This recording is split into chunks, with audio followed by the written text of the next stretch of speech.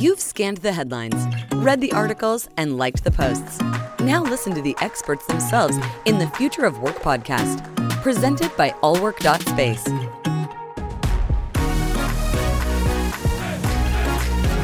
Are you ready? Welcome to the Future of Work podcast by allwork.space. I'm Ceci Amador de San Jose, and today I'm looking forward to talking with Ali Schiller and Marisa Boisvert, co-owners of Accountability Works, about the different types of procrastination and how people can break free of procrastinating in order to meet their goals.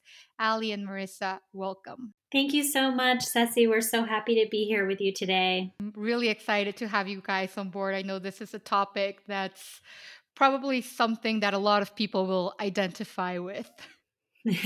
For sure. So let's start by telling us a little bit about what Accountability Works is, what kind of work do you do, what kind of clients do you usually have, and why do they seek you out specifically?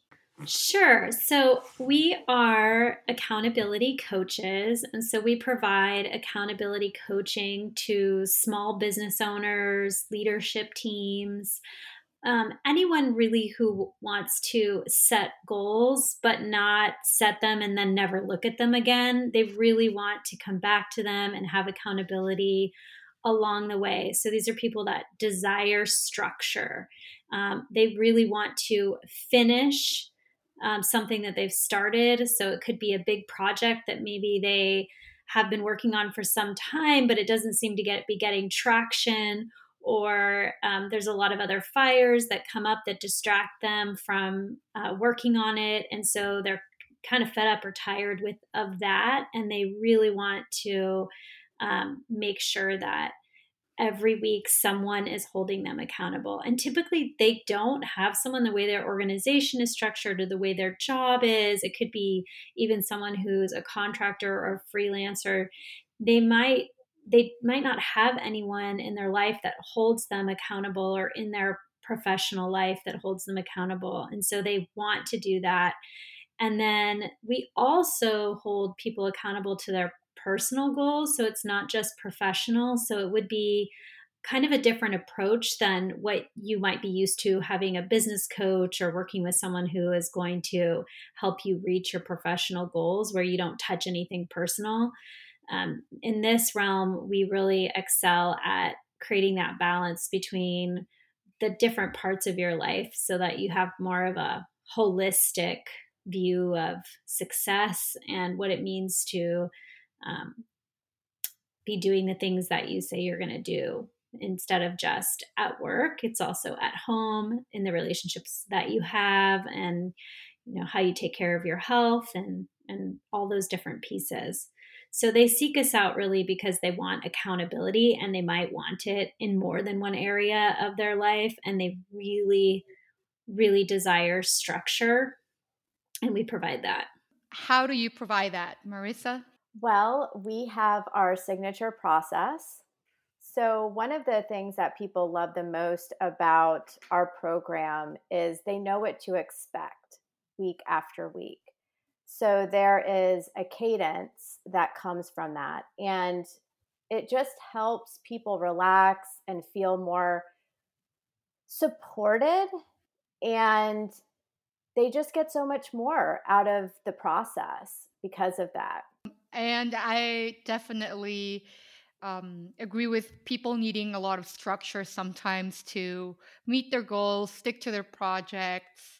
And a lot of the time, I think, especially if we don't have the structure, is that we end up procrastinating. And I know this is something that you guys talk a lot about, and both in the personal and professional areas of our lives, like New Year's goals. Or I know I struggle with it. So I have to set my own deadlines sometimes, or else I know that I'll just keep pushing it off until the very last minute. How do you help your clients overcome procrastination? First of all, how do you, in Accountability Works, define procrastination?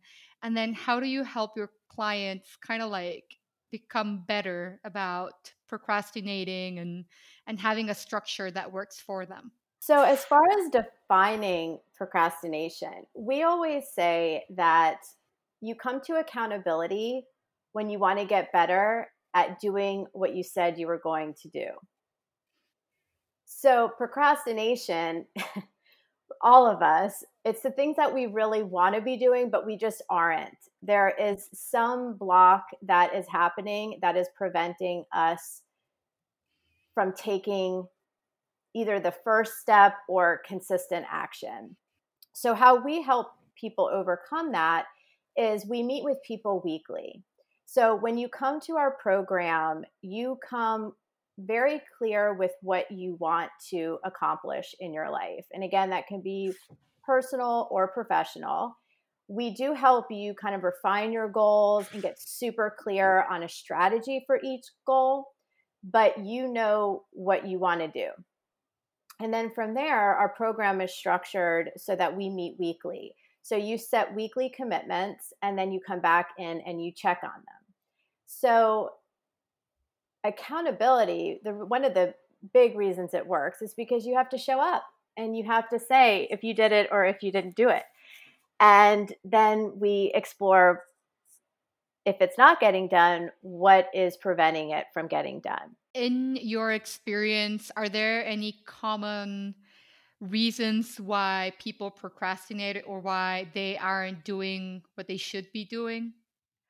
Well, we have sort of narrowed it down to 4 types of procrastinators. Okay, I'd love to hear about these types of procrastinators. Okay, Allie, do you want to jump in here? Well, you should definitely do the first one, and I'll do the last two since we can relate best to those. Okay. So the reason why Allie is having me do number 1, it is the performer. It is the person who says, I work well under pressure.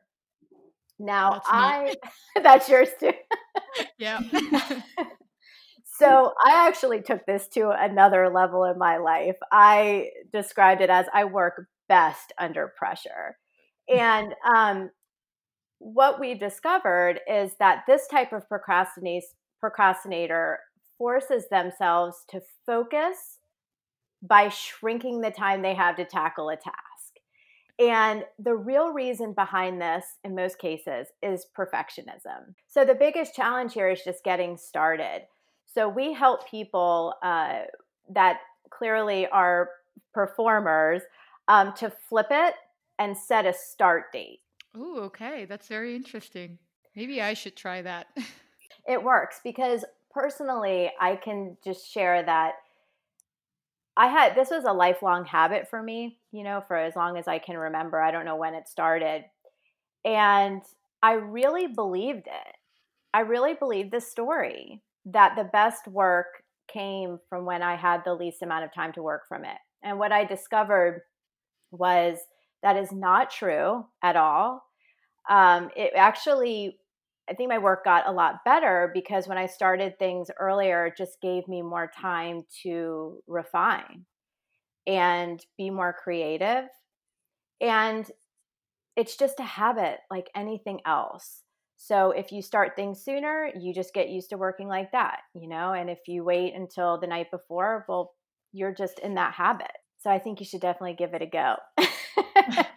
I feel like I should. I've always been one, like, I work really well under pressure, like you said, and I know that when people tell me like, okay, so you need to have this done by tomorrow, that's when I'll start working on it. Versus if you say, yeah, you have like 2 weeks, 10 days, and I'll likely start working a couple of days before, and then I'm like crunching, like typing, and then it's like a 1 day, 10-hour workday just so that I could get done what I had several days to focus on.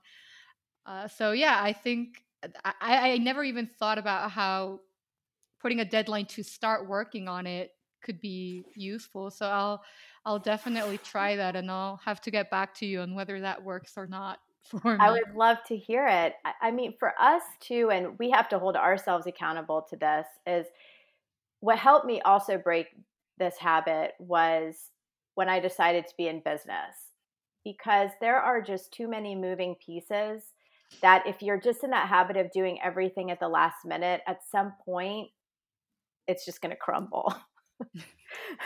So, especially if you're in the business of keeping people organized. So you have to do everything way ahead of time. that's right. That's right. Okay, so that's one type. And then what's the second type of procrastinator? The second type is the self-deprecator who says, I am so lazy right now. So this type of procrastinator is the opposite of lazy, okay? So when they're not doing something, they're extra hard on themselves. They tend to blame inaction on laziness or stubbornness rather than just admit that they are tired. Okay. So what we find that is their biggest challenge is just taking a break and being more compassionate with themselves. It's funny because as you say this, I'm thinking of exactly one person I know that's exactly like this. Ooh. And I'm like, you need to like take a break, get a hobby, do something that's not work related. Like even if it's during the workday, like a 15-minute break, it's allowed. Because he's like, I feel bad. I only work like 6 hours today. I'm like, that's a lot. Like actual productive hours of work. That's a lot. You also see this type, they'll often get sick. Yep. And because they haven't allowed themselves any time off. And so they are only allowed to not be productive if they're, if they're not feeling well, or they'll be really hard on themselves for that. So this is a kind of a really different form of procrastination. How do you help this type of procrastinator to kind of like break that pattern? What type of so do you like have them set reminders to take breaks, or what are some strategies that they can use to kind of like cope and be better about this? Yes, exactly. We do encourage them to recharge. And a lot of times that starts with a 5 or 10 minute walk or 10 minutes of what do I need in this moment and giving yourself permission to do that. And then from there, it typically grows. They start to feel the benefits pretty quickly, and it gets easier to build and to change this habit. Like, I don't know, I've always believed that just like a 5 minute break, just like standing up and not staring at my computer works. But if they're not used to it and they are hard on themselves for that, I can imagine it's really painful for them to kind of like take a break and just like disconnect for a little bit. Okay, so Ali, I think it's your turn. What are the other two types of procrastinators? The overbooker. The overbooker is someone who says, I'm so busy. I'm so busy. And I'm sorry I couldn't do it. I just got busy, or I didn't finish that because I was so busy. And we all know that person or have been that person. And it's really interesting because truly, we work with people who, no one opts into accountability that doesn't really want to get things done. And so they tend to be the type of people that are already driven. They're focused on goals. They like the feeling of completion, and they want more of it. And so really, it's true that saying, if you want to get something done, give it to a busy person, because they do get a lot done. So when you hear busy, it usually means that they're avoiding something. So there's something going on that they don't want to look at, they don't want to take care of. And it's typically not the task itself. And so when we work with that person with that specific excuse, we don't really so much listen to busy, and we really dive into what they didn't do and why they didn't do that one, why they didn't do that thing, what is it that they're avoiding. And it could be like an uncomfortable conversation. It could be something like they have to put themselves out there, and that feels scary. It could be, they have a fear of like finding something out. They don't really want to know. So when you dig into a little bit, you don't really, get stuck on the busy or go, oh yeah, I'm sure you were busy. That sounds like a tough week. And you actually dive into it. They typically have a big learning about what it is they're avoiding. And then they're ready. Once they know, they're ready to face it. And what's the last one?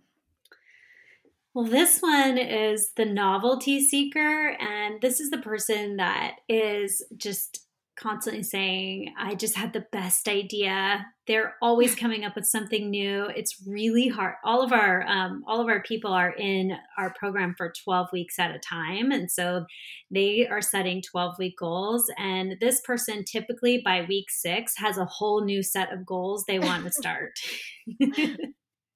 So they are very creative.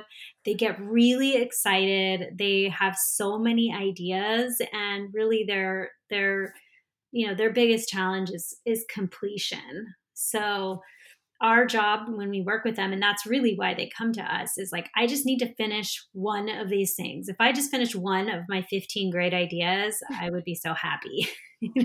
I mean, it's funny because as you were describing each procrastinator type, I have someone in my life that I know fits exactly into what you were describing. Um, and then, so you were talking about sometimes that procrastinators, they're not avoiding a task specifically, but something else. And then what's the science behind procrastination? What are some of the kind of like consequences of being a procrastinator in the long term, or really, really struggling with it on a daily basis? In terms of like really chronic, serious procrastination, which we have people come to us who are also seeing therapists, working with depression, working with anxiety, working with working with different kind of mental illnesses that really struggle with procrastination. And I feel like what we try to keep them aware of and to be focused on is really just like incremental improvement, because the building of momentum builds confidence, which builds positive feeling about oneself, which helps them move out of their dark space. And I think all the time we're aware that procrastination is very common for most all of us. And we can all think of a time that we've procrastinated. But for some people, procrastination feels debilitating. But because we work with so many different kinds of procrastinators, we don't have the same language that someone that's in depression feels about their procrastination. So we might hold someone accountable that is not diagnosed with depression, and they didn't do, something that they said they were going to do, and they will feel,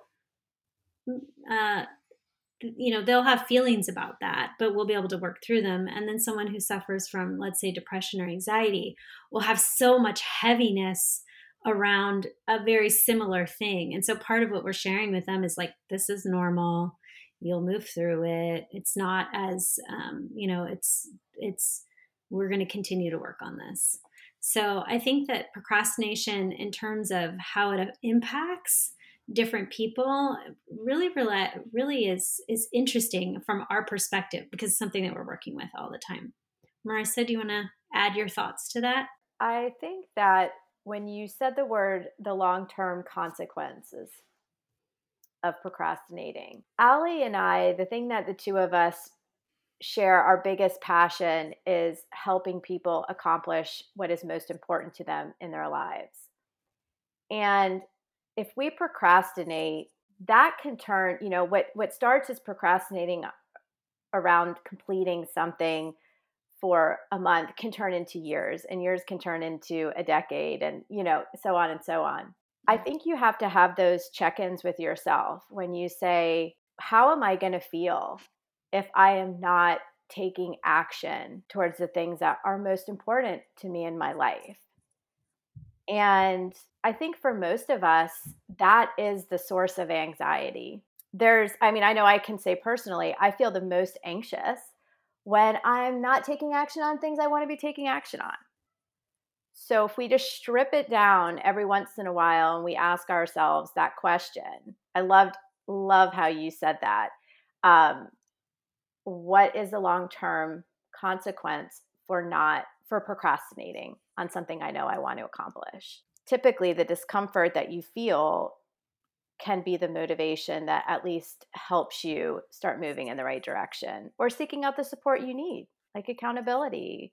And it's the getting started that so many times is the hardest part, right? And then like what Allie was saying, from there, you just build, and build. And before you know it, you just look back and you can't believe what you've done. Speaking about, so your program, I know it helps people be accountable. It helps them break their patterns. What are some of the things that your clients have said when they finish your program? Do they usually have achieved a specific goal, or are they kind of like more halfway, 3/4 of the way to achieving it? What does the end of your program look like? That's a funny question, because most of the people that go through our program are in with us for a whole year. So they set goals for the year, and then they set goals each quarter. And one of the things that we see is this really long-term evolution, whether it's, we're in a pandemic, so we see people, yes, they're achieving their goals, but they're also creating new ones, like, okay, I've rocked my business. Now I want to work on my relationships, or now I've done that. Now I really want to focus on my health. Now I really want to go back to growing my business. And so we see people achieve not just one goal in one area, but many goals that overlap over time. And I think this year has been the most interesting because of how much we expected people to fall off track, how much we expected people to want to completely change their goals or change their plan for the year, and how much we've seen people stick to it and really do way more than we thought was possible. Well, what's also interesting is that most of our clients are with us for years. So it's not that they come to just achieve one thing. It's that they want to be in a process where there's the finish line, but they know the next things are coming. And what happens in this process is, over time, your capacity to achieve more expands. And that's one of the coolest things to see. When we made the change from working with people quarterly to being in year-long memberships, we really started to notice this difference. And we started to notice the difference because the calls started taking longer. We're like, what is going on? It's the same process. And we're like, their capacity is expanding. They're actually able to do more. So it's really cool, because in the beginning, a lot of the time we are helping them trim down. It's like they come to us, I have 10 things I want to be working on. And we force them to narrow it down to 3. Okay. And by being in the process and getting better with time and energy management and gauging how long things take, and establishing the habits in their lives that give them more energy, they are able to actually do more and still feel, however they define, balanced in their life. That's amazing. And I can imagine that for you too, this must be really fulfilling, watching your clients kind of like advance and meet their goals and just kind of grow in general as a person through the process. Yes, it is so rewarding. And then I don't know if there's anything else you want to add before we wrap this episode up.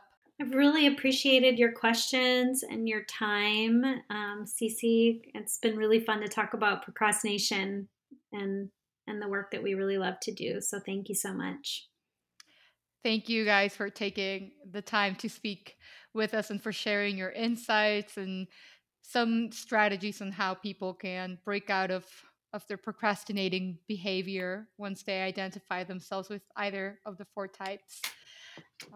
So thank you again so much. And thank you everyone for tuning in once again to the Future of Work podcast. If it's impacting the future of work, it's in the Future of Work podcast by allwork.space. Are you ready?